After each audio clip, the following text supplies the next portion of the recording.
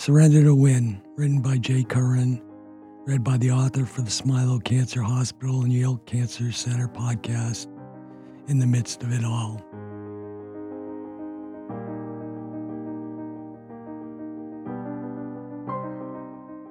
I come from a family of physicians and healthcare professionals, which has turned out to be one of the biggest blessings in my life. My mother was a nurse, and both my father and grandfather were surgeons in practice together. Several of my siblings and daughter are in the healthcare field, including a sister who was an APRN in cutaneous oncology at Dana-Farber Cancer Institute. Another is a nurse anesthetist, a brother-in-law who is an oncology surgeon, and my daughter who is a critical care pharmacist. My mother and father taught my siblings and I to value education and hard work, and these values guided all of us in our careers and our family life. These values have helped me through my career, family life, and now as I undergo cancer treatment. I had been experiencing symptoms for about a year that went untreated and undiagnosed. All of my siblings encouraged me to see an ENT, who did a biopsy. I then had an endoscopy done in Boston, and the oncologist explained that I had stage 4 laryngeal cancer. This diagnosis hit me hard. The oncologist at Dana-Farber said they would only release me to one place in Connecticut, and that was Smilow Cancer Hospital. Soon after, my wife and I met with Dr. Badia, assistant professor of medicine and medical oncology, who came up with the same diagnosis and the same recommendations for care. The cancer was so extensive that surgery was not recommended, but there was a phase 1 trial open at Smilow that was only available in 5 other locations in the world. I believe I was meant to be at Smilow. I underwent radiation treatment in conjunction with the phase 1 trial. As soon as I started the phase 1 trial, I started having a reaction to the drug. The infusion nurses and Dr. Badia were right there with me. She asked, "Do you want to keep going?" I did not want to continue, but somehow I said yes. I wanted to give this trial all that I had and more. During these treatments, the team found that I had another cancer called Wallstrom syndrome, a blood disease that causes neuropathy, as does the chemotherapy that I'm on. All of that I've gone through, the neuropathy is the most difficult part to manage. I'm so thankful for the palliative care team at Smilow for helping me to manage this pain.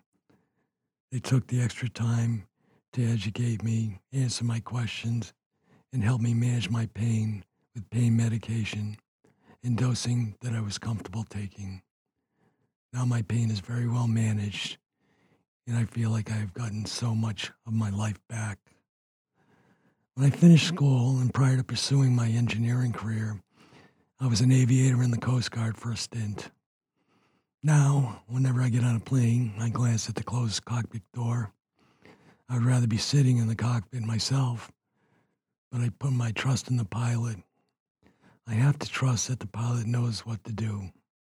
Like most of us, I would prefer to be in control of my life and my health too. But after my diagnosis, I've realized that I need to let go and trust always in God and the doctors who are making the decisions for me, and really trust in all those who care about me and for me.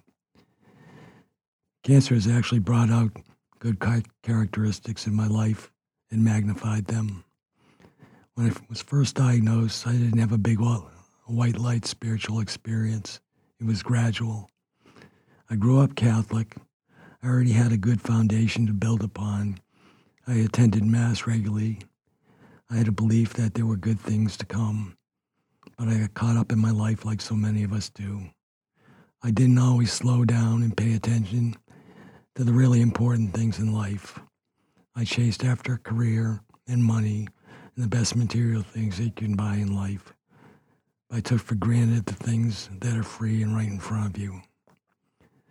But with multiple diagnoses, a trial drug, side effects, and a very poor prognosis, I thirsted for more spiritual knowledge.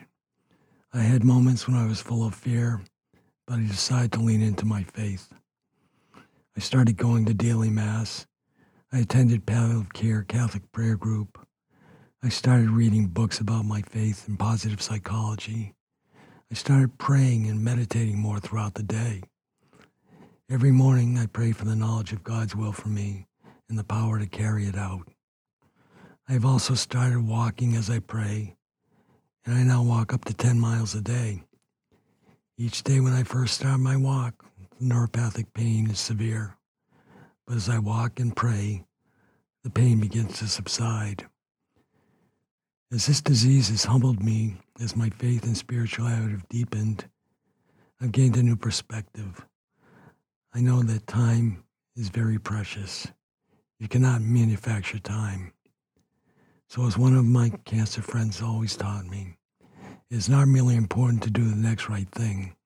You must do the next loving right thing. Now I let people know how I really feel about them, honestly. My life would not be complete without my wife and children. My wife and children are magnanimous. They are each good souls, and the love I have for them is unconditional. My wife is a strong, caring, selfless, faithful person. I could not imagine going through this without her. My daughter is focused and determined, and my son is an intellectual sponge. I'm so proud of both of them. My family is such a gift. My father, mother, grandparents were huge inspirations to my entire family, and we have tried to follow in their footsteps and honor their memories. My father and grandfather regularly performed free surgeries for people who could not pay. When my grandfather died, there was a line of people 3 city blocks long for his wake because of the man he was and the people he served.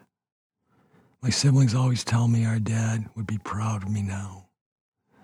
We all revered my father, and it was a great honor that they said that.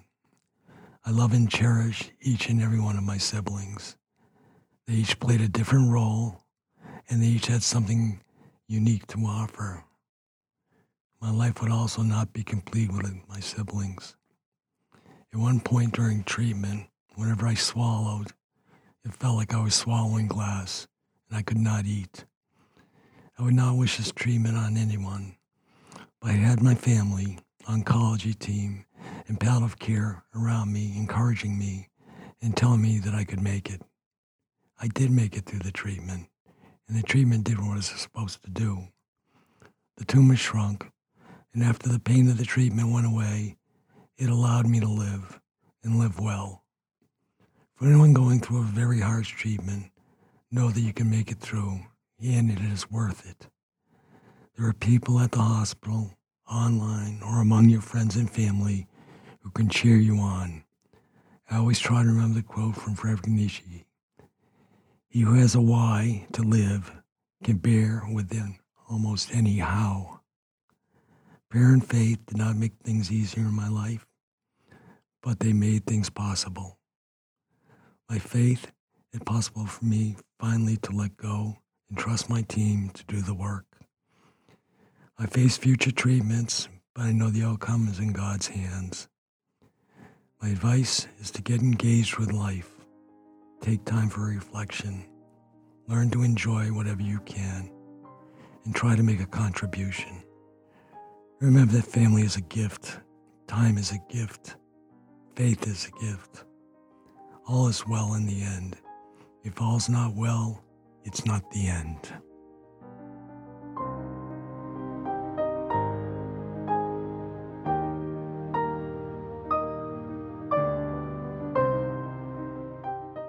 We hope you have enjoyed this story.